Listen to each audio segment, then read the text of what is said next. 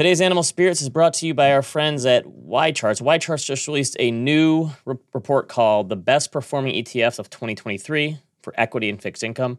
I was perusing it today. Overall equity, the best returning fund, was up almost 100%. Wait. Surprising me. Let me guess. Okay. An ETF? This is overall equity ETF, so it's a wide, think niche strategy. I got it. It was a crypto one. Actually, so Bitwise Web3 ETF was up almost 100%. That's pretty good. I'll give you credit for that one. So all these different funds, categories, it's pretty good. We have a link in the show notes. Good research. So you know that we are an anti-survey podcast. We got some good surveys today, but not always. Not always. So I was out in Las Vegas 2 weeks ago at the T3 conference, and Y-Charts got ratings, huge ratings, big, delicious ratings across the board from the surveys that they did out there. I mean, obviously. Best ratings you've ever seen in your life. Creme de la creme. Okay. They got good, all right, good reviews. All right, so download a copy reviews. of the ETF research report and 20% off if you tell them Animal Spirit sent you for your initial subscription. Go.ycharts.com and then check our show notes for the link. Welcome to Animal Spirits, a show about markets, life, and investing. Join Michael Batnick and Ben Carlson as they talk about what they're reading, writing, and watching. All opinions expressed by Michael and Ben are solely their own opinion and do not reflect the opinion of Ritholtz Wealth Management. This podcast is for informational purposes only and should not be relied upon for any investment decisions. Clients of Ritholtz Wealth Management may maintain positions in the securities discussed in this podcast.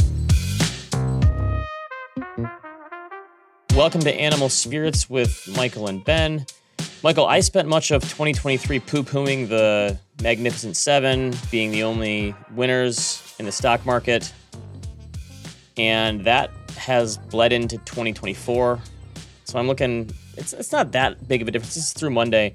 The NASDAQ 100 is up 5%, the S&P is up 4%, and the equal-weighted S&P is down 65 basis points. Russell 2000 is down almost 5%. So it's kind of more of the same. NVIDIA is up 40% this year. Meta is up almost 30%. Amazon's up 12%. Tesla's getting smoked, down almost 30%. It's actually the worst performer I saw in the S&P 500 so far this year. But at what point does this become an actual worry? Because we had 6 weeks where some other stuff, small caps did really well and stuff came back. But it seems like these, how long does this have to last for you to be like, okay, this is actual something I'm worried about? Leadership is thinning out. There's no doubt about it. What would truly worry me is if we start to see a bear market under the surface where it's not just the equal weight not keeping up, it's the majority of stocks, forget making new highs, it's them rolling over. So if the majority of the index rolls over and it's only the Mag 7, when I say only, it's only 28% of the index or whatever it is keeping it up, then I would get worried. But you're right, this is unusual. All of the themes that we saw in 2023 are in place in 2024, and even to a greater extent. It is funny. You assume we turned the calendar and it should change, because that does happen some years, but this year it didn't happen.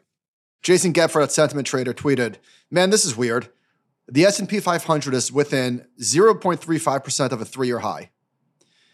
Fewer than 40% of stocks are above their 10-day average. Fewer than 60% are above their 50-day. And fewer than 70% are above their 200-day. Since 1928, that's only happened once before. And I won't tell you the date. I'm not going to say it was 1929. I'm definitely not going to do that because those are hidden words, not mine." Jason also says, the S&P 500 closed within, again, 0.35% of its all-time high, yet fewer than 20% of the New York Stock Exchange issues rallied today. By the way, I want to talk to you about our stock exchange experience. That's never happened since 1962. There were only 2 days when fewer than 30% of issues rallied. And a large part of this was thanks to Meta, which again, Sentiment Trader tweeted, "Well, that was weird. Thanks, Meta. This seems like it's going down as one of the very few times since the S&P 500 became a 500 stock index that it jumped more than 1% on a day, that was the meta day, when more of its stocks declined in advance and forward returns weren't great. Now, small sample size, this happened a lot in 2000 and 2001 before the market completely rolled over. So would I prefer more stocks participating than less? Yes, I would. Am I overly concerned? Not yet. If it's a week or two from here and the majority of the stocks have rolled over hard and these haven't, I'll change my mind. But that's where I'm at. What did you think about the stock exchange? You've never been there. I had never been to the New York Stock Exchange. A lot of history. It was bigger than I anticipated. The floor itself is essentially a TV studio, which I suppose makes sense because all the trading is done electronically and you don't have people shouting at each other for the orders. But I was very impressed. You took way more pictures than I did. We discussed I'm not a picture guy. You took a picture of like every piece of paper on the wall. I am a huge picture guy. You're right. Guilty as charged. I feel like I did not take as many pictures as you're representing it to be. But there's a ton of history there. So 1, 2, 3, 4, 5, 6, 7, 8, 9, 10, 11, 12. That's it. 12 a dozen photos. pictures, that's a lot. For me, like 1 or 2 pictures is a lot for me. Sorry, I'm a sucker for the Buttonwood Agreement. I can't see the actual Buttonwood Agreement walk by to not take a picture. I can't see Thomas Edison writing a letter to the stock exchange and just say, cool, I'll stock that away for a later. I'll stock that away for a later date. Right here, I'm never going to remember it. There, you don't. Your cloud is busted. Don't tell me about your cloud. How many of your old pictures do you ever actually go look at, though? Let's be honest. Well, I look at old pictures of my kids, but if I take a picture of something... Okay, here's what I do. I swipe to the left on my iPhone, and I see old memories. And about every day, I say, oh, look, that was fun. It's me and Logan. And then I swipe, yeah, so you're damn right. I do look at old pictures. You don't get to have this experience like I do. Look at that. No, look at I that. do Look with at the kids, but I don't look through my pictures and go, oh, look, there's a picture of a piece of paper. Excuse me, sir. The Buttonwood Agreement is not just a piece of paper. Maybe you don't know your history. Listen, I agree. It was interesting. A lot of the different rooms that we went to, the meeting rooms and the Alexander Hamilton rooms, and it was a very cool experience. It'll be stored in Ben's cloud for a long time. Okay, yeah, sure it will. Don't worry. In 20 years, I'll show you the picture. Duncan just dropped this in Slack. Latest plane armrest survey results in case you guys want to discuss today. So Duncan asked the audience, 3,000 votes. Who gets the armrest on an airplane? The choices are you share them 50-50, middle seat gets them, it's a free-for-all. Man, it's a bunch of savages. And then I don't know if I fly business class. Not to brag. All right, so the winner was the middle seats gets them. And it was sort of all over the place. That was 36% close, of the vote. though. Next, at 31% of the vote was it's a free-for-all. And you share them 50-50, that's 25%. You know what? That's probably what I would have voted for. You share. You'd be, you know. I think so too. I don't worry about the middle seats as much as just stay out of my legroom. Wide V guys. That is absurd. That is way over the line. Wait, so Ben, getting back to the matter at hand, are you worried about the lack of participation? I mean, you're not a stock market guy. Well, I am a stock market. Here's my overarching concern. Should we be worried about the fact that the U.S. just dominates everything else? Because to me, it seems like it shouldn't be like this, where the U.S. is just dominating the rest of the world. And the surprising thing for me is, remember the whole Thomas Friedman, the world is becoming flat and globalization. And it's kind of bizarre to me that the U.S. is so overwhelmingly winning in the markets and in the economy versus the rest of the world. It doesn't seem like it should be like this. And that's actually kind of concerning to me. There's a lot of markets around the world that have broken out to all-time highs, or at least 52-week highs. But don't you think that the U.S. is extending its lead over everyone else? So here's some other parts of this. So I'm going to skip a few things here. So Axios had this thing, GDP growth among G7 nations. The U.S. had the highest growth in 2023. It's estimated to have the highest growth in 2024. I sent you this report from Goldman Sachs, their 2024 outlook, and had all these really good charts. And it showed nominal GDP. China's in the same ballpark. Everyone else we're way larger than. The U.S. has, $27 trillion economy. But look at this one, this next one. Top 10 countries ranked by size of bond and equity markets together. The U.S. is first and Japan is second, but we're 7 times larger than them. They did this Chris Venn diagram, which is top 10 countries by GDP, GDP per capita, and market weight. and they show some Italy and Brazil are kind of around in GDP, and Australia and Switzerland are kind of around in this, but the U.S. is really the only one that has it going in all three of these things. And look at the demographics going forward. The U.S. has by far the most favorable demographics on a relative basis. China's demographics are crashing. Japan's have already been terrible for a while. I mean, people are saying like the U.S. empire is over and late stage capitalism, all this stuff. The U.S. is dominating the rest of the world economically, and it for the 2010s it was we're the cleanest dirty shirt in the laundry hamper. Nice wink. I just winked. Did you just wink at someone? I might have. It's involuntary. Bill Sweet just walked by and he might. Bill, did you wink at me first? He definitely winked. Okay. Are we like? I don't know. It seems like the U.S. it was the cleanest dirty shirt in the laundry hamper in the 2010s. Now it's just the cleanest shirt, and it just got pressed back from the cleaners, and it's doing what? But why are these other countries, at least economically speaking, doing so much relatively worse than us? I don't think that's a good thing. I don't think we should be winning at the expense of these other countries losing. I would be happier if these countries are doing better and everyone is doing better. Hang on. Sean just shushed me. He came in and closed my door. That's fair. If he's listening, my door is open because it's a sauna in here. New York has some heating issues. That's for sure. The hotels are always either 95 or 65 with no in between. No, I'm sorry. I have to open my door. We have to leave this open. It's a sauna in here. Oh, sorry. I didn't want to interrupt. Thank you. So that's the part of it. Wait. Why is this bad? Why is this bad that we're leading? This is not zero sum. It's positive sum. We're growing the pie. I know, but the U.S. is. But I'm saying it doesn't have to be zero sum. Are you concerned at all? Who says it is? Who says it is? 15 years, these other countries have fallen behind a lot. You think they're falling behind because we're winning? No, I don't think that's happening at all. I'm just saying it would be nice if these other countries came along and played catch up a little bit. Yeah, it would be great if Germany would create their own NVIDIA, wouldn't it? Okay, so over the last 3 months, NVIDIA added Tesla's entire market cap to its valuation, which is over $550 billion. This stock is just unbelievable.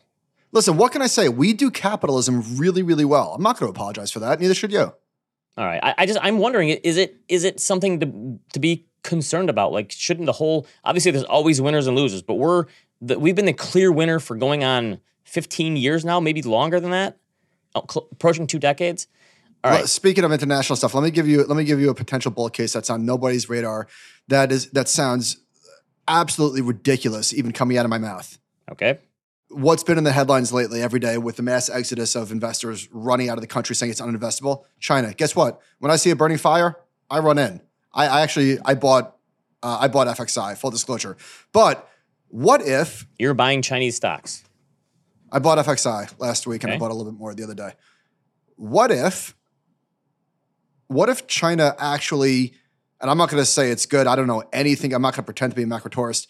But what if it's just not quite as dire as everybody suggests? What if instead of it being catastrophic and uninvestable, it's just really bad? Like that, I'm going to use a term that I hate. That delta alone could be enough to deliver an upside surprise in global markets and global economies. Thoughts? You know what drawdown that fund is in right now? FXI? It's down 60%. That's a pretty good drawdown. That's fair. I'm just waiting. Can't the officials there snap their fingers and say, we're going to buy a bunch of stocks and turn around if they really wanted to? They tried. Didn't work. So, all right, getting back to the lack of breadth and leadership and why it's all big tech. Bob Elliott tweeted, always have to wrestle with the question of whether the relative cheapness of an index is appropriate given the fundamentals. And he's showing a chart of the forward 12-month earning per share estimate of the NASDAQ versus the Russell 2000. And guess what? It's not some conspiracy. The market's not dumb and you're smart. The market is responding to fundamentals. Now, maybe price is driving fundamentals in a certain extent with this feedback loop. And certainly there's a narrative portion of it that I'm not going to discount. But it's responding appropriately. The growth in these businesses is astounding. And the Russell 2000 it's not. Yeah. So maybe that's the point. It's not something to worry about. It's something to be like in awe of. Like it is kind of unbelievable.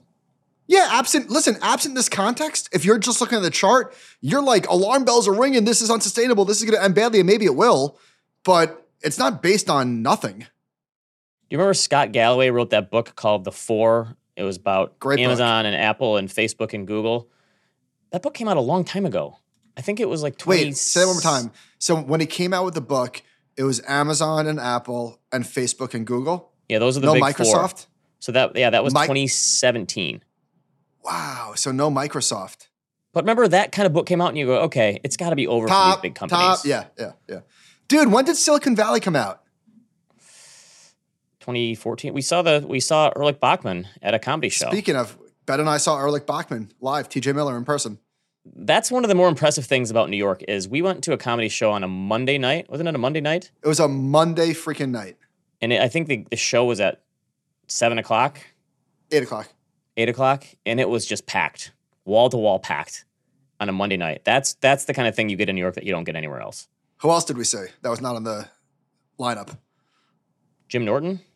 How great was he? That was good. That was a good comedy show. We've had That some guy stinkers rips. over the years. That was a good one. We have. That was a good one. All right. So I will. My stance now is I'm not worried, but if it's kind of thing like how long can this cycle really continue? It's more shocking than I guess worrisome, I suppose. Guess what? What if it's just getting started? You think we're closer to the end of the AI super cycle than the beginning? That's true. And where are the AI winners going to come from? It's not going to be from some other country, probably. Now, of course, the midwit question is, well, we've already discounted all of that. Maybe. I don't know. Could be.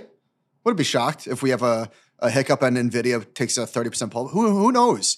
But I don't know, man. And whenever I hear this is unsustainable, I get bullish. I just don't. If AI really makes us as productive as people think, and it's going to do all the things everyone keeps promising, there's no way that that it's already a bubble. That these are the kind of things that the bubbles get way, way bigger once the actual stuff starts happening. Yeah, how many shitcodes are up 5,000%? Right.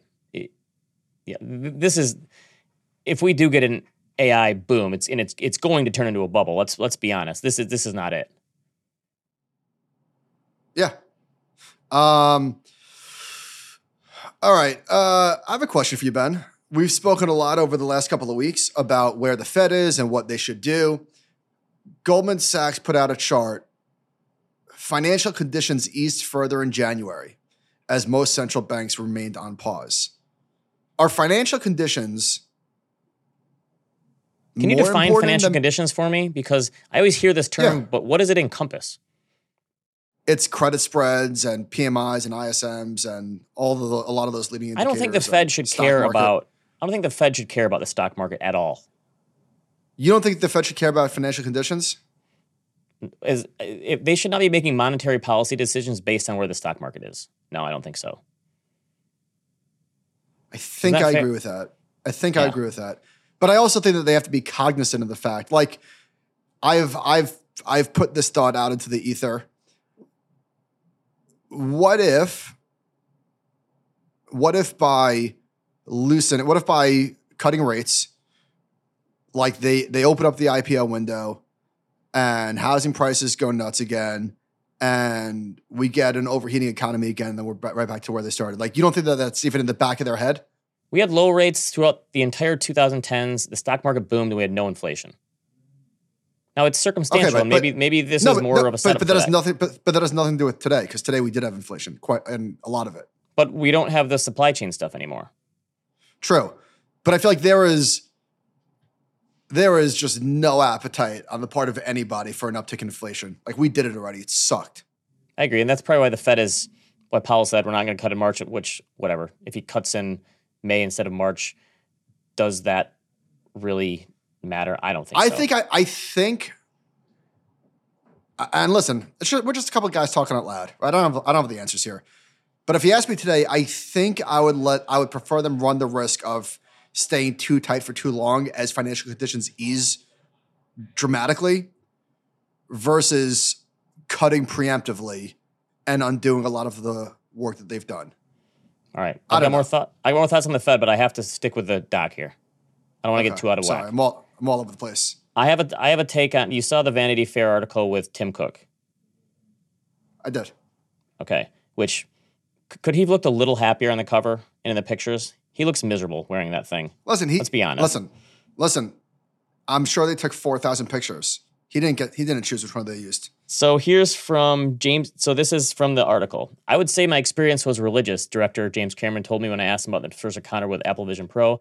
I was skeptical at first. I don't bow down before the great God of Apple, but I was really, really blown away. Jon Favreau also said he was blown away and is impressed by the technology and what it'll do for storytelling. The reviews coming in are amazing on this thing, it sounds like. I'm anti. Now let me give you my take, and here's why. The technology sounds amazing, and it's going to make movie watching awesome, it sounds like. It's going to make watching sports even better. It's going to make video games better. If you're sitting on a plane with this thing on, it's going to make it like you're sitting in a movie theater. I get all that. But here's the stuff that I've been hearing for years. We have a loneliness epidemic in this country. Young people aren't going out as much anymore. They're having less sex. They're not drinking as much. This seems like one of the most isolating pieces of technology ever invented, and I think that it's going to make that stuff way worse if this thing takes off and as big as everyone thinks it could be. So I am bullish on this for Apple, the company. I am bearish on this technology for society. Is that a fair take? Sounds boomery. I feel like an old man yelling at the cloud. Listen, I am not some Luddite. You're a Midwestern boomer. Let's just call it what it is.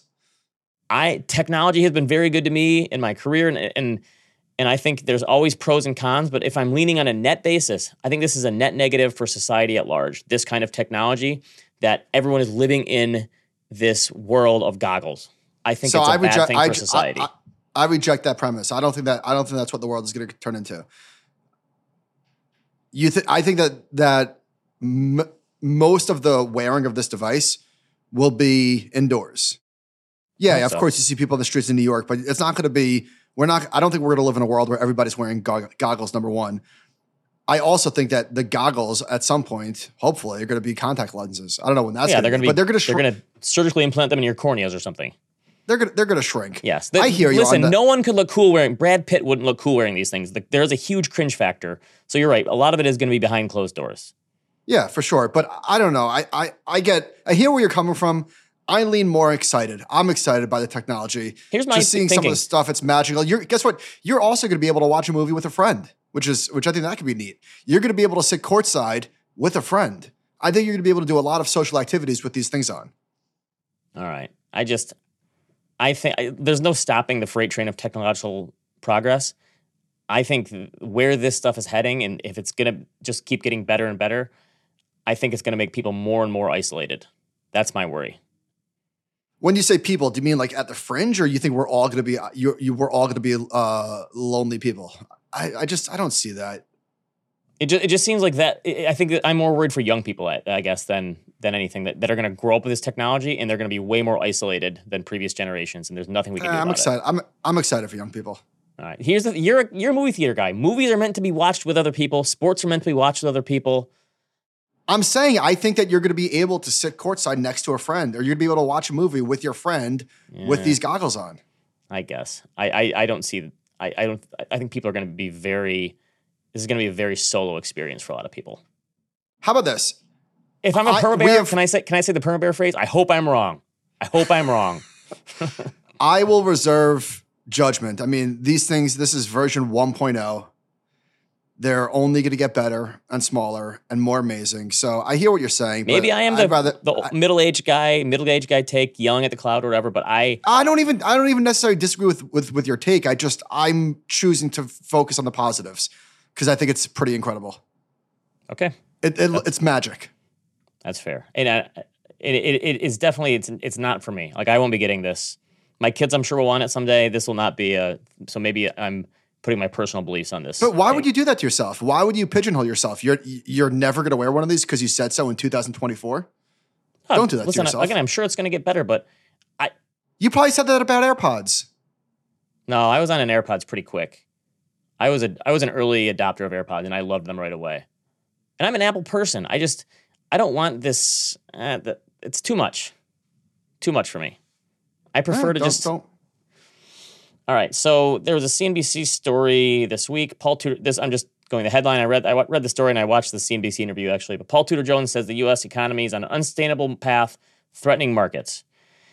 This is this week. So I'm like, I wonder what his takes have been in the past. Because I don't remember him, he's always been kind of a bearish guy. But this is from October 10th, 2022. Paul Tudor Jones believes we are in or near a recession, and history shows stocks have more to fall. That was within 2 days of the low. My point here, again, is not to dunk on someone who's a legendary investor, but just to show, like, what makes you think that you can predict the macro and what it means for the markets if these legends can't do it? Because they've all shown that they're terrible at this. How many legendary investors have been dead wrong about the economy for years and years and years? Asterisk. Their comments in public always age poorly. It's entirely conceivable that 2 days after this interview, Paul Tudor Jones at the bottom said, you know what? Flipping it. Now I'm bullish. And he's not going back on TV and letting you know, hey, I changed my mind. Maybe that's the point, is that you can have all the thoughts you want about what's going to happen to the macro. Don't act on them when it comes to your portfolio. Well, everything that Paul Druckenmiller has said out loud to an audience over the last almost 15 years. What did I say? Paul Druckenmiller. Close enough. All right, well, you said Paul Tudor Jones. I'm looking at Paul on the screen. Listen, I'm getting old.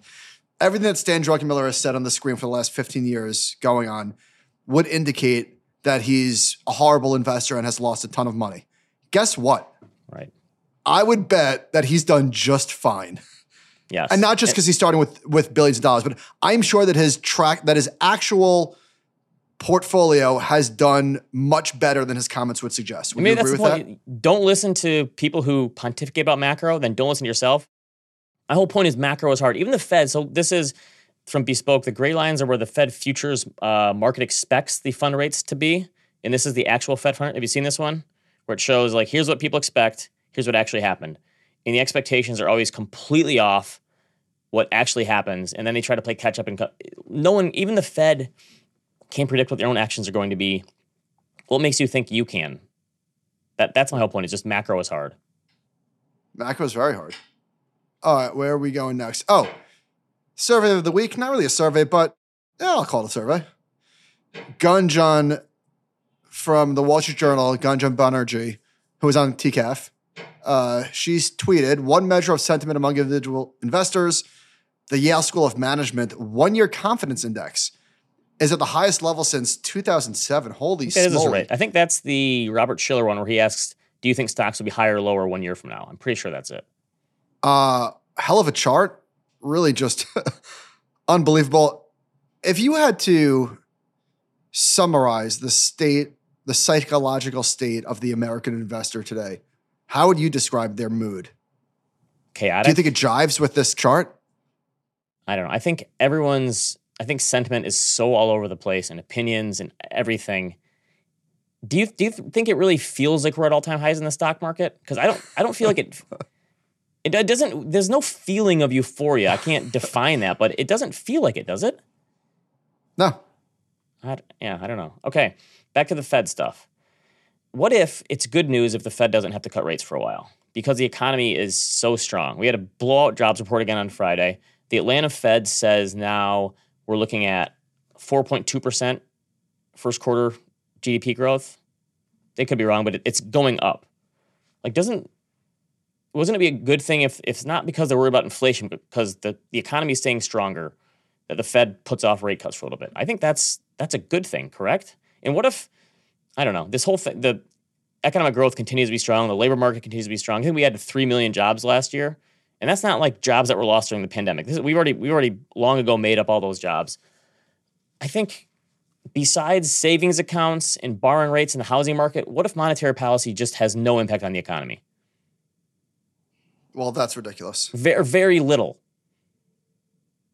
How could you say monetary policy has a huge impact on the economy if economic growth continues to be strong and the labor market continues to be strong after they went from 0 to 5%? I didn't say that. I said that your assertion that it has no impact is ridiculous. Well, yes, I'm being extreme, but it has a much smaller impact than anyone thought possible.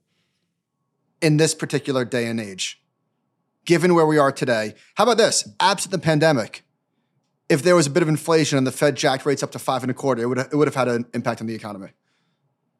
Maybe. This is interesting. Let me ask you this. Remember when you were I'm surprised by this too. I never would have believed this would have happened. Remember when you were a Fed apologist? Let me ask you this. If you're Jerome Powell, what do you do in March? There's a bomb on a bus. If the economy remains strong, I don't mind him waiting. What's it going to matter? No. I'm asking you, Jerome Powell. What do you do in March? If the economy is so strong, I don't cut, and then I cut in a couple. I mean, does it really matter, the 25 basis points? That's what I say. Answer the question. I'd probably rip the Band-Aid off and do it just to show people, hey, we're going to cut rates. You can stop being so worried, but does it really matter if he does it in March or May or June? Probably not, as far as I'm concerned. All right, Matthew Klein at The Overshoot. Wages are growing faster than we thought. So he says, zooming out, our core wage growth is now running slightly faster than it was in the late 90s and in 2005 to 2007. Put another way, wages are rising 2 to 3 percentage points faster than pre-pandemic period. And he's saying we're at 5% wage growth, and it doesn't have to be inflationary, because he's saying if workers save more, they would partly break the link between wages and spending, which would relieve some of the pressure on businesses to ration finite quantities via higher prices. This is like the Goldilocks potential situation where wages are going 5, inflation is 3, but if people don't spend more and they're saving some, that's actually we could thread the needle. I don't know if that can happen. Too many Fs, I'm sorry. Call me crazy. This is so economists you're said crazy. The economist says you're crazy. Your pay is still going up too fast. Why the last part of inflation may be the hardest. I don't know. Call me crazy, but I think higher wages are a good thing. But look at this nominal wage growth since 1999 for G10 countries. Highest by far that it's been. And this is looking at the globe, not just the U.S., but they're saying, listen, to get inflation under control, wage growth has to break down. Meaning maybe rates have to stay higher for longer. But call me crazy. I think people making more money is a good thing. All right. You said call me crazy 3 times. So you're crazy. I am crazy. Mike Zaccardi. If we do have this slowdown that's people have been predicting forever, households are still in good shape. Household debt outstanding as a percentage of GDP, down over the past decade, and still looks like it's falling. This is when we use the denominator. I looked at New York Fed had their report out today. Hang on. Here's my take on this chart. So you're showing that household debt as a percentage of GDP is way lower than it was during the GFC. We've had, as as Ray Dalio called it, the beautiful deleveraging. And this chart would indicate there's nothing to worry about. More or less steady since the 2010s. To me, this chart doesn't mean that something bad can't happen. It's just that if you're looking for like a boogeyman, everybody's over-levered, they're just not. Is that fair? Yes. Yeah, you're right. It doesn't save us from anything, but households are in pretty good shape. Look at from the New York Fed, the new foreclosures by age. The housing market boom and 3% mortgages essentially took foreclosures off the map. They're so small compared to history. They barely even show up. Compared to Same thing with bankruptcies. Compared to the GFC, I feel like this is like a pandemic-looking chart. This goes back to 2003. If you were to start this in 2018, right? There's no context here because. Well, look, the context is look at 2003 to 2007 before the Great Financial Crisis. True. It was true. 4 times higher than it is today. Same thing. Look at bankruptcies. If you're a bankruptcy lawyer, you've got nothing to do today. It's the lowest it's been this century. It's way lower than history. Yeah. All right, we heard from an economics professor. He wants to answer a question about 2% inflation. He says, we know high inflation is bad. However, deflation is bad too. It causes the real value of debt to rise. Unemployment usually rises because employees cut wages or resist wage cuts, firm revenues fall, etc. What history has shown works best is low, stable, predictable inflation. There's no theoretical reason why 2% is a magical number. The 2% number is more of a consensus. It's very low, but not so close that the Fed doesn't have to prevent deflation if inflation starts to fall. You know, somebody else emailed us from Australia. I think the 2% number came from Australia or New Zealand. I can't remember. New Zealand, yes. It was more or less a made-up number, but New Zealand, some economists there. All right, here's an interesting email. I love Tim Ferriss's podcast and have been a long-time listener. I found it interesting that for a guy with such a broad range of interests and also given his venture capital background, he didn't know what the FOMC is. So this is the conversation. You know what? I'll play Matt Mullenweg. Ben, you play Tim Ferriss. Deal? Okay. Yeah, it was an interesting format. So have you heard of the FOMC, the Federal Open Market Committee? No. So that is the committee of bank presidents and Federal Reserve leaders that come together to determine what's called the Fed funds rate, which basically trickles down to be the interest rates. Man, I bet a lot of people would like to be in that room, wouldn't they? Yeah. It's a pretty cool meeting. It must be. And they're basically... That's like the Illuminati. Okay. So I don't think you need to dunk on Tim Ferriss here. I'm not dunking on. No. That's not the intention. The intention is this guy makes a good point. We take for granted that people know this stuff, and they don't. That's my point. This is not a dig at Tim Ferriss at all. Yeah, no, I think but I also think, that you can be a very smart person and not know. There's people we talk to that are experts in certain fields that know so much more than we do, and we cover a lot of areas. But I think that's not that surprising if you're an expert, even in a handful of areas like Tim Ferriss is, that you just don't pay attention to something like this. Right. This is how many people on the street could pick out Jerome Powell? 1 out of 20, maybe? Yeah. Why would Tim Ferriss be watching CNBC at 2:00 on a Tuesday or whatever day of the week they make interest rate decisions? Why would he? Do you think Tim Ferriss helped Mark Wahlberg plan his morning routine? Absolutely. That's what I'd like to know. Okay. Speaking of morning routine, I said this to Josh. I don't know if we've spoken about this. When we went to the stock exchange, I couldn't sleep that night. I stayed in the city because we had to be in the exchange early, and I was up to like 1:30. I was annoyed, and so I woke up the next morning and I tried to take a cold shower. I think it's hard to sleep in hotels. Yeah. I tried to take a cold shower and I hated it. I this is the dumbest thing ever. I tried to wake up, but I did try like to take a cold bath. I'm not going to call it a cold plunge. It was a cold bath. You ever do one of those? I'm out. I've heard that they're good for your muscles and joints, and it shocks the system. No way. I love a hot shower. You could not pay me to do a cold plunge. Sorry. So I did. I took a cold bath with the Vision Pros on. How about that? You beat me to it. No, but hold on. But just my quick review. Your body goes numb. I lost feeling in my fingers and my hands, my toes. Not fun. I think people just want to feel something, maybe. I don't know. I don't know. I'm sure there's the reports that show and research that shows how good it is for you. I love a hot shower. There's no way you could talk me into a cold. All right, so first time and last time, me talk about the cold plunge, I promise. Okay, you're going to get one of them, aren't you? All right, labor market take. If companies can't raise prices to improve margins, they're going to have to fire people. You probably heard people say this recently. And there's all these headlines, and it seems like they've been increasing in January, right? So I did U.S. non-farm layoffs and discharges from Y-Chart. So what I did is I took April and March of 2020 off of there because there was such a massive number. Wait, what's a discharge? I guess that's what they say to people for a nice terminology for getting fired. I don't know. But it says layoffs and discharges? Like, is there a difference between being laid off or discharged? That's a good question. It's economics speak. I don't know. The average since 2000, so I took away March and April, again, because that makes the graph just look, it's unusable, of 2020. 1.8 million per month. There's a 1.8 million laid off or discharged per month since the start of the century. In December, it was 1.6 million. And maybe it'd be a little higher in January, but so we're basically below average still, right there. It's nothing out of the ordinary. And it's funny. Doesn't that seem like a lot of people? I think it does seem like a lot of people, but I would say we over-index for the brand names that are laying people off. Like Snap just did another round. It's just it's name brands, and so we think that is more representative of the overall economy than it really is. I'm just saying there's way more room to run before things get bad, and the U.S. economy is very dynamic, and this kind of thing just happens. And I think we just hear about layoffs more now than we did in the past. All right, Ben, you poo-pooed the crypto ETF. You thought it was underwhelming in terms of the flows. Apparently, I see it in your eyes. Yeah. Ben Poo-Poo Carlson.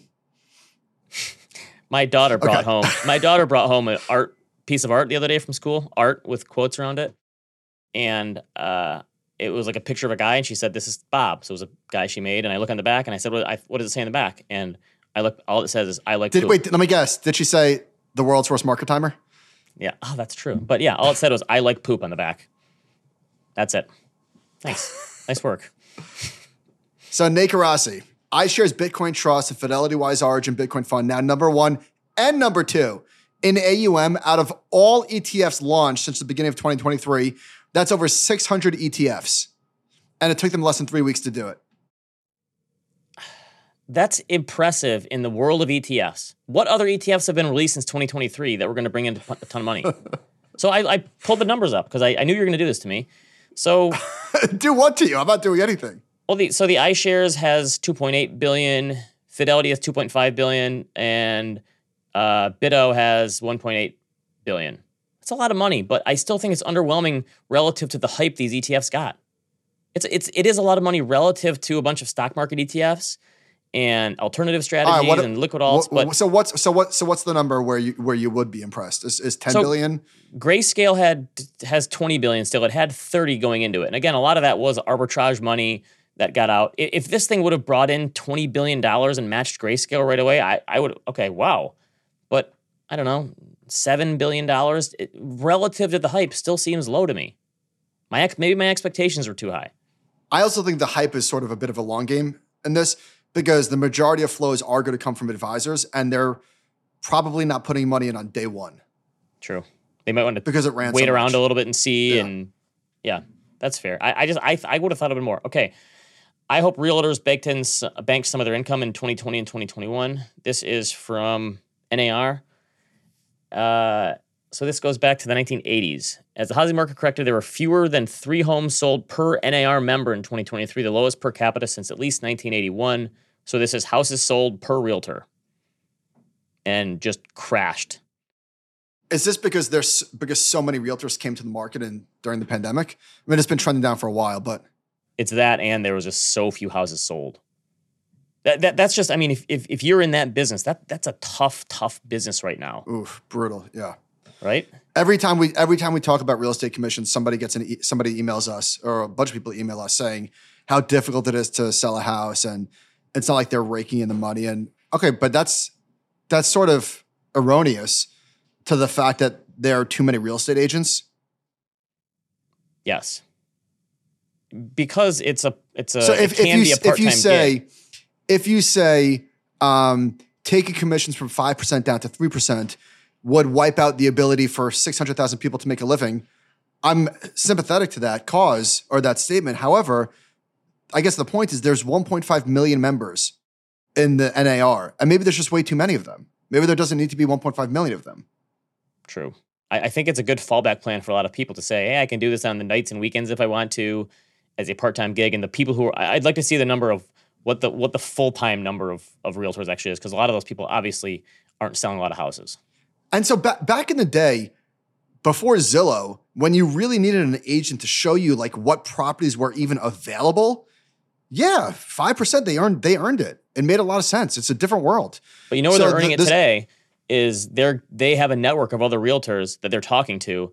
And when you need to buy a house, they say, listen, I know someone else who's going to list. I will get you into that house first and we can negotiate before it even goes on the market. That's how you make your money these days, right? Absolutely. The group has more than 1.5 million members and $119 million in cash with total assets of $1 billion. It spent $52 million in federal lobbying last year behind only the U.S. Chamber of Commerce. I got to be honest. If you ask me, what does the U.S. Chamber of Commerce do? You know what my answer is? I don't know. I have no idea. Do they hand out pamphlets like the Chamber of Commerce at every town in America, small town in America? Do you know what they do? No idea. Okay. So the reason there are so many members then is because they have to pay to be a member. And in order NAR, to get access to the listings. Yeah, and so they like to have this money. If they have $1 billion in assets, because they have a lot of fees coming in too from these people, they want to have more members. Anyway, so the gist of the article, which I guess we buried the lead here, was like that they were allegations that they were colluding to keep commissions high. I don't know. We'll see. And this is not an attack on people that are trying to make a living selling houses. I know it's not easy. All right. This is something, Ben. I heard this, Meb Faber was talking to Jared Dillian, and they put this on my radar. There's a book coming out called The Holy Grail of Investing. The world's greatest investors reveal their ultimate strategies for financial freedom. This is a book by Tony Robbins, and I'm not a Tony Robbins hater. That's not my deal. However, let me just read you the description. Now, Holy Grail, those are some big words, right?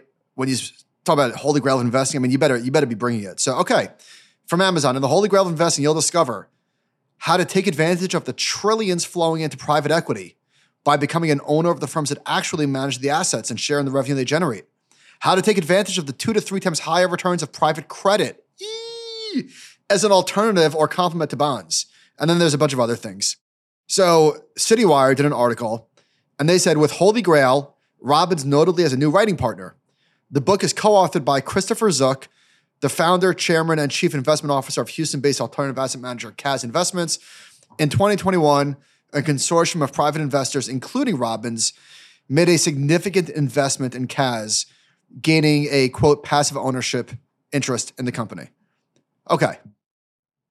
Again, I'm not a hater of Tony Robbins, but if there ever was some sort of bell ringing to maybe just ding, ding, be ding, aware. ding, ding, ding, ding, ding. Whatever happened? Do you remember he wrote a book probably 5 to 7 years ago about investing, and his whole thing was the secret to investing is the all-weather fund from Bridgewater. Do you remember that? I do. It was about. So I wonder what happened with that, because I thought he had a fund for that too. Whatever happened to that? So that's a bit different because it was, but just wow. The holy grail of investing is private equity and private credit. Here's the biggest red flag for me for this. How many of the world's greatest investors thrive in good times and bad. That's what that's a lie. It's an untruth. Yes. Regular people see that and they go, oh, that is the holy grail. And that's the thing that is a flat out lie. I mean, let's just get this out of the way. There's no such thing in investing as a holy grail, okay? No. Anyway, definitely filing this one away for later. That's fair. All right, so Peloton, did they report earnings? Yes. Isn't that why you're down so much? I pulled the report up. Yes. So I pulled the report up on Quarter, and I tell you what, my baseline is always every diet or exercise, new whatever, shiny new toy is always a fad. And I'm still surprised at how bad Peloton has done. So their stock is 98% off the highs. They went from a $50 billion market cap to $1.5 billion. Here's my take. And I think I heard you say this on the TCAF last week. Someone has to take this company over, I think, is rarely a good investment thesis. It sounds like it's so obvious, but how often does that actually work out? And so I pulled up the thing. So this is from their CEO. While we continue to outperform the connected fitness market, our biggest challenges continue to be growth at scale. One initiative that hasn't worked out is our premium co-branded bike experiment with the University of Michigan. Notwithstanding the football team's success winning the national championship, we sold substantially fewer bikes to alumni and boosters than we expected. This is their plan? This is it for growth at scale? So they have 3 million subscribers. It sounds like that's probably the ceiling. It's not going any higher.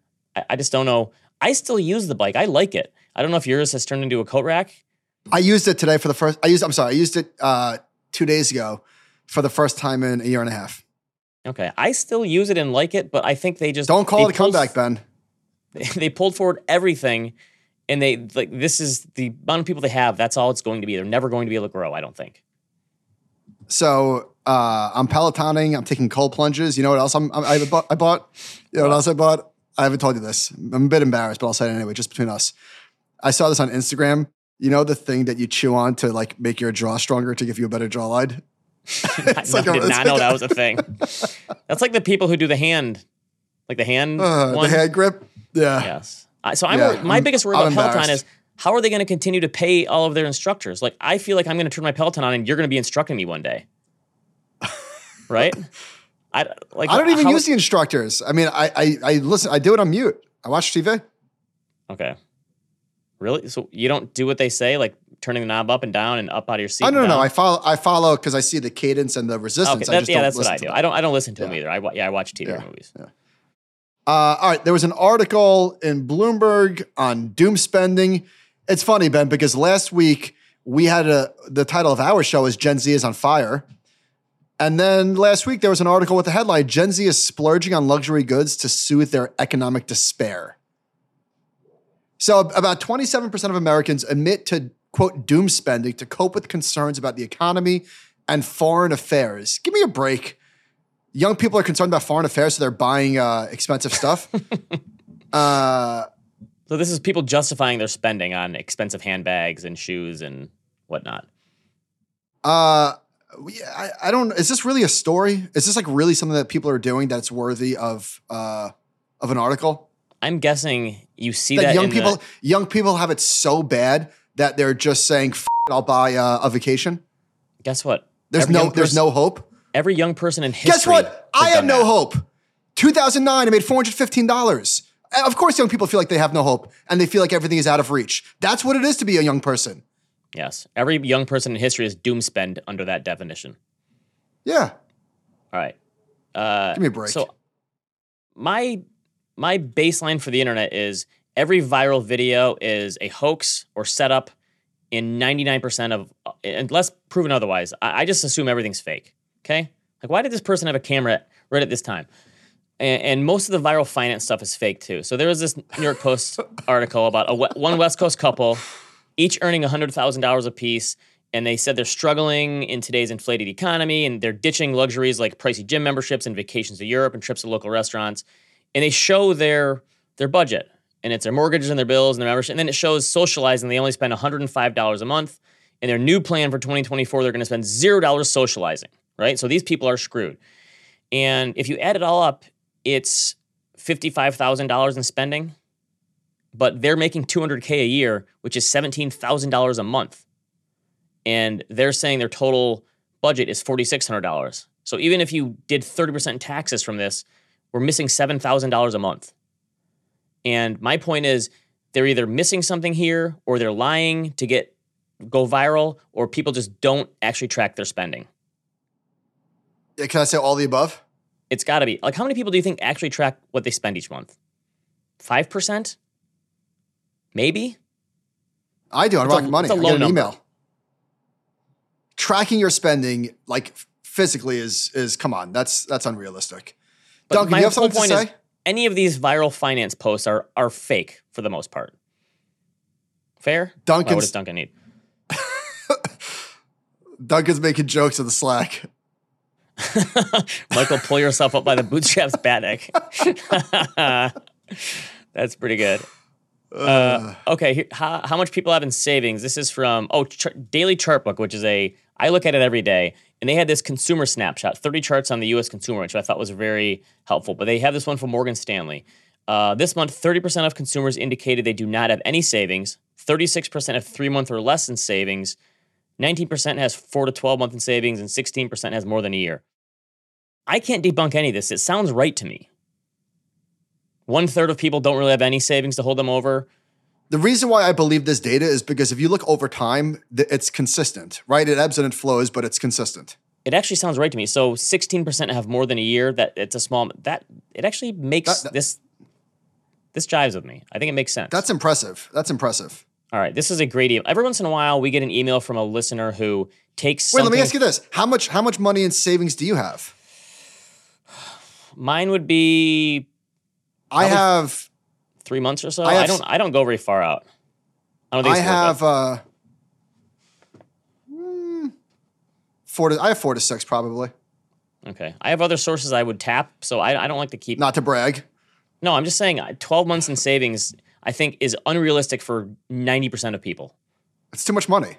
Yes, it would take way too long to get there, so it's hard. All right, every once in a while we have a listener who emails something from like the last 12 months of our shows and pulls it all together and pulls something from here, and this was a great one. Michael, I think it's time to spend a little of your savings. Between your uncomfortable couch, old Sony TV, broken fridge, and death Jeep, you have some spending to do.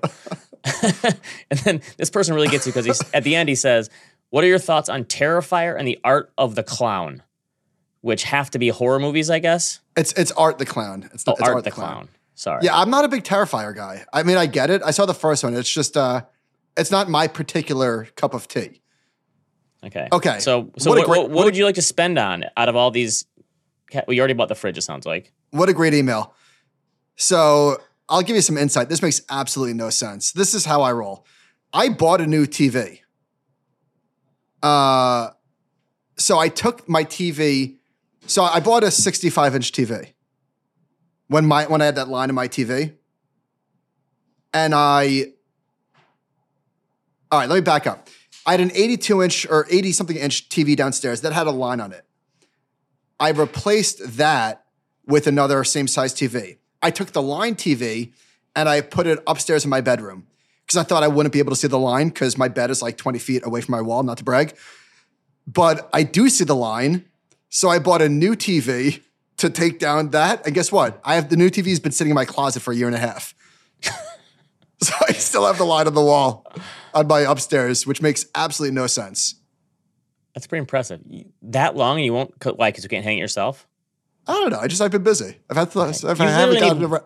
One person on the other end of the TV to lift it up 48 inches. I haven't gotten around to it. So I took my Jeep in and they fixed it in a day, which was a joy. And I have a bone to pick. I have a bone to pick with Audi. Put a pin in Audi. My refrigerator, so I replaced my refrigerator. Tell me if this is consistent with how you and your wife shop. So Robin and I went to Best Buy, and I asked the guy, I'm like, I've never bought a fridge before. Somebody said, how have you never bought a fridge? Because every place that I either rented or bought had a fridge it came with a fridge. Yeah, and I've never bought a fridge. So I went to Best Buy. We're looking around. I'm like, I don't know, Samsung, LG. I don't really have big preference for refrigerators. And I asked the guy came over, said, you guys look like you need some help. I said, yeah, we do need some help. What do we... oh, you're a sucker right away. I've never bought one before. I don't know what brand to get. You're a sucker. We didn't do any research? Okay, no. I'm not a research guy. Listen to what this guy said. Okay. Listen to what this guy said. I said, what are the differences in some of these? And his answer, the brand. And I said, oh, very helpful. So... You don't say. I swear... The brand. This guy knew nothing. I could have done his job. So we left. We went to PC Richards. Because everyone does research on the internet before they go buy one. They don't need to help you anymore. Not me. Yeah, so we went to PC Richards, and I sat down on one of the reclining chairs, and I'm scrolling on my phone while Robin picks out a refrigerator for us. Okay, and let her do it. She goes, Michael. I said, yeah, I like that one too. I'm like, who cares? It's a refrigerator. It is. It's a fridge. Anyway, they're all the same. Back to Audi. I am so royally screwed. And I have no get out of jail free card. So the car, thank God I got a warranty. I'm not a warranty buyer, but I got a warranty. And I had a broken transmission. You bought your car at a CAPE ratio of 86. Yeah, it's exactly what happened. And I was a forced buyer because the scenario was either my payment goes from like $850 a month to $1,200, or I buy it and my payment goes down by $50. It was a no-brainer. So now my payment, whatever. So I bought the extended warranty. The transmission crapped out $11,000 on the warranty, thank God. Recently, something crapped out again. It's $7,000. And they have no loaners. What's the point of buying a luxury vehicle if there's no loaners? So now I have to pay Enterprise because Rob needs the car to go to work. So I have to pay the truck at Enterprise.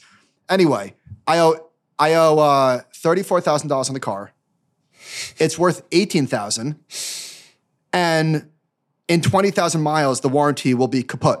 There will be no more warranty. The coverage disappears at 100,000 miles. So I will be forced at 95,000 miles or so to take whatever loss exists. So I'm hoping it's like $10,000 or less. That's the Ron Burgundy. I'm not even mad. I'm impressed. Like I don't even know what to say to this. Yeah, I cannot drive that car past 100,000 miles because it's just too expensive to maintain. That's like Hall of Fame stuff for worst personal finance moves ever. But in hindsight, it wasn't a bad move. What was I supposed to do? The timing was bad. So I called out and I said, all right, listen, here's the deal. I'm going to buy it. Because when Robin told me that the engine light was on, I said, that's it. I'm getting a new car. I don't care much. I'm getting a new car. So they said, well, you are $16,000 on the road. I'm like, all right, fine. So what does that mean? What it means is you have to pay $5,000 and then your monthly payment will go up by $400 a month. So I'm like, okay, so what does that mean? It's like, okay, so it's $5,000 down and a new Q7 will be $1,600 a month. I'm like, what? So I said to Robin, nope, driving into the ground. We're stuck. You might as well. Yes. That makes sense. $1,600 a month? Stuck. It's what it is. So anyway, thank you for the email. Yeah. You're screwed. No big deal. All right. Let's talk about, so last week, Netflix dropped some bombs. They announced like their upcoming slate for the year. Let's run through it real quick. Michael Shannon and Matthew give you a thumbs up or thumbs down on all of these. And Matthew McFadden, is that Tom? Yeah. That's Tom Wamsgams? All right. Will star in Death by Lightning, the stranger than fiction story of the reluctant president James Garfield and his admirer turned assassin Charles Guiteau. I am so in on that. I'm intrigued. Okay. Thumbs up for me. Eric stars Benedict Cumberbatch. Set in the 1980s New York, Eric is an emotional thriller from Abby Morgan following the desperate search of a father when his 9-year-old son disappears one morning on the way to school. Thumbs up. Kids disappearing is bad for me. I don't know. Give me back my son! It's too, but could be okay. All right. Andrew Scott and Ripley. This is based on the talented Mr. Ripley. Who's Andrew Scott? I don't know. All right. Talented Mr. Ripley is a wonderful movie. I'm lukewarm. Okay, I'm with you. I'm All right. Mark Wahlberg and Halle Berry in The Union. That sounds like a straight to DVD movie right there. Say no more. A construction worker from Jersey is quickly thrust into the world of espionage when his high school, I'm so in. When his high school ex recruits him on a high stakes mission. All right, I'm obviously in for that. That's the one where the audience rating versus the critic rating is going to be the widest gap in history. Yeah. Okay, J-Lo is Atlas. A brilliant data analyst with a deep distrust of artificial intelligence joins a mission to capture a renegade robot with whom she shares a mysterious past. I'm in, of course. Okay, I had a take about my recommendations about movie stars who have jobs that do not, like, you could never see the look of that person doing that. I'm sorry. J-Lo is a brilliant data analyst? Come on.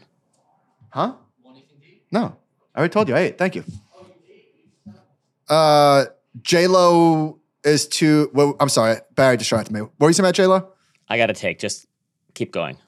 All right. Beverly Hills Cop. I mean, obviously, right? No. You're not going to watch it? He ruined... I never watched Coming to America 2. You can't remake something this... Top Gun Maverick is the only one they could do that with. I'm not saying that this is going to be good, but are you going to watch it? I don't know. I don't like how they remake classics like this. I don't like it. Is that Owen Wilson? Looks like him. You're not going to watch this? You really are a Midwestern I didn't grump. watch Coming to America 2. Well, that's a good decision. Okay, lastly, I know we're almost done. The new poster for Damsel starring Millie Bobby Brown, Angela Bassett, Robin Wright, and Nick Robinson. This is not a fairy tale. That's the headline. I don't know what this is, but I'm in for it. And then Cameron Diaz and Jamie Foxx starring Back in Action. Years after giving up life in the CIA to start a family, these former spies are dragged back into the world of espionage. A lot of espionage. Of course, I'm in. Are you in for this? It's probably going to be bad. Not going to lie. Okay. And then lastly, Squid Game Season 2. All right. I'm in. That's a slate. Obviously. And we haven't even discussed Ben Affleck's directing a movie with Matt Damon called Animals. Okay. So right. I'm hopeful Netflix is going to be saving the movie industry. That was I said before. Ben, you have something you want to discuss? Oh. Watching another parent freak out on their child is both horrifying and I feel like I feel you. So I'm coaching my son's basketball team now, and we had pictures on Saturday. And it's kind of hectic because you have to get there half hour before the game to take the pictures, and you're trying to round up all these kids to get their picture taken, and it's kind of a big mess, and then still play the game. So we were waiting in line, and the team behind us, this mom, I mean, we're talking second grade boys, the mom just lights into her kid about, I can't believe you did this, you've been ruining the morning, and just screaming at him. And everyone else is kind of like, geez, lady. But it's one of those things where, like, I know how she got to that point. It was a series of things that happened, but it's very awkward to watch another parent discipline their child in public. It's very uncomfortable. You're in a no-win situation. Yeah. But this lady totally lost it. And even my kid's like, geez. Everyone has their line of how much they can take. Yes. I totally get where she's coming from. I've never done that in public, but I wouldn't. I'm not saying it's impossible. I hope I never do, but yes. All I'm saying is, Kobe, if you're listening, don't push me. Yes. Don't push me. All right.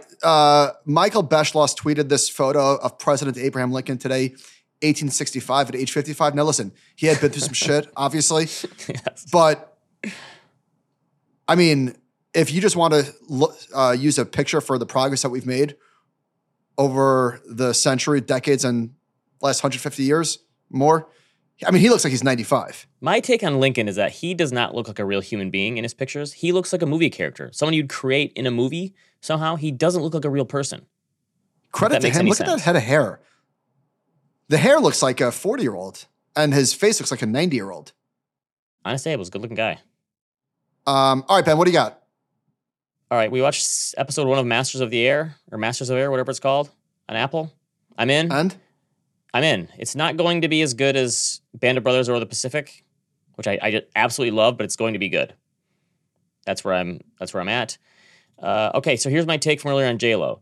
I caught the movie Chasing Amy, a Ben Affleck 1991. Classic. It would never get made in a million years today, but it's sort of a time capsule of the 1990s. So Ben Affleck and what's the other guy's name? Jason Lee are comic book creators. I cannot buy Ben Affleck as a comic book creator. Like, he's creating it just doesn't make any sense. And I feel like this is the kind of thing that happens in movies. Like, remember in War of the Worlds where Tom Cruise is moving those big crates, and Adam Sandler is always like a dentist or something. That's how Jennifer Lawrence was like a down on her luck bartender in her new movie. Sometimes it's hard for me to. That's a good movie, right? When like a really good person, or like they're either the job is way too high level for them, or they're way too good looking to do this job. That's one of the things that always gets me with movies. Is like, this person would never have that job. One other thing, Affleck had a goatee in the movie. Okay, like, and not just like a fancy goatee like some people have today, but like just the little, what's this triangle thing called? That's called the douche patch. I don't know. What's it called? A soul patch? Soul patch, there you go. Not like a fancy one. It was like the thick 1990s goatee, which was a total 90s thing. And I'm wondering, mustaches have made a comeback. Like, at first people were doing it ironically and just in Brooklyn, and now people do it everywhere. Like, a mustache is a real thing. Do you think goatees will ever make a comeback? I feel like that's a total 1990s. I'm sure there's some people with goatees still, but it's a very 90s thing. Well, people rock goatees in Movember. They get their kick. Okay. But it was a total 90s move to have a goatee, like a very thick goatee. Everything makes a comeback. Okay. That's all I got. Okay, so Robin and I are watching True Detective, and after episode 1, I'm like, I'm in. After episode 3, we're like, And after episode 4, what the fuck? I mean, they are really asking a lot of the audience to stick with them because it's boring and really nothing is happening. And I would have been out, except I found out that it's only 6 episodes. So now, I'm in for another 2 hours, but it's not good. And I don't even think that they can make it good. Are you watching it? Yeah, it's just okay. It's not. I don't think it's bad. It's okay. Did you see the 4th episode? We're halfway through it. Okay. Yeah, I don't think it's bad. It's just not good. No, it's not great. I think they just could not recreate the magic of the first season. The third, okay. the one with Mahershala Ali and Steven Dorff is okay, but this one is just, yeah.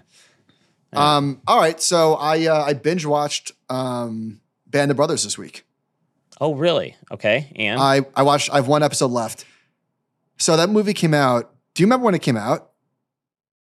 I was in college, I think. It premiered 2 days before 9/11.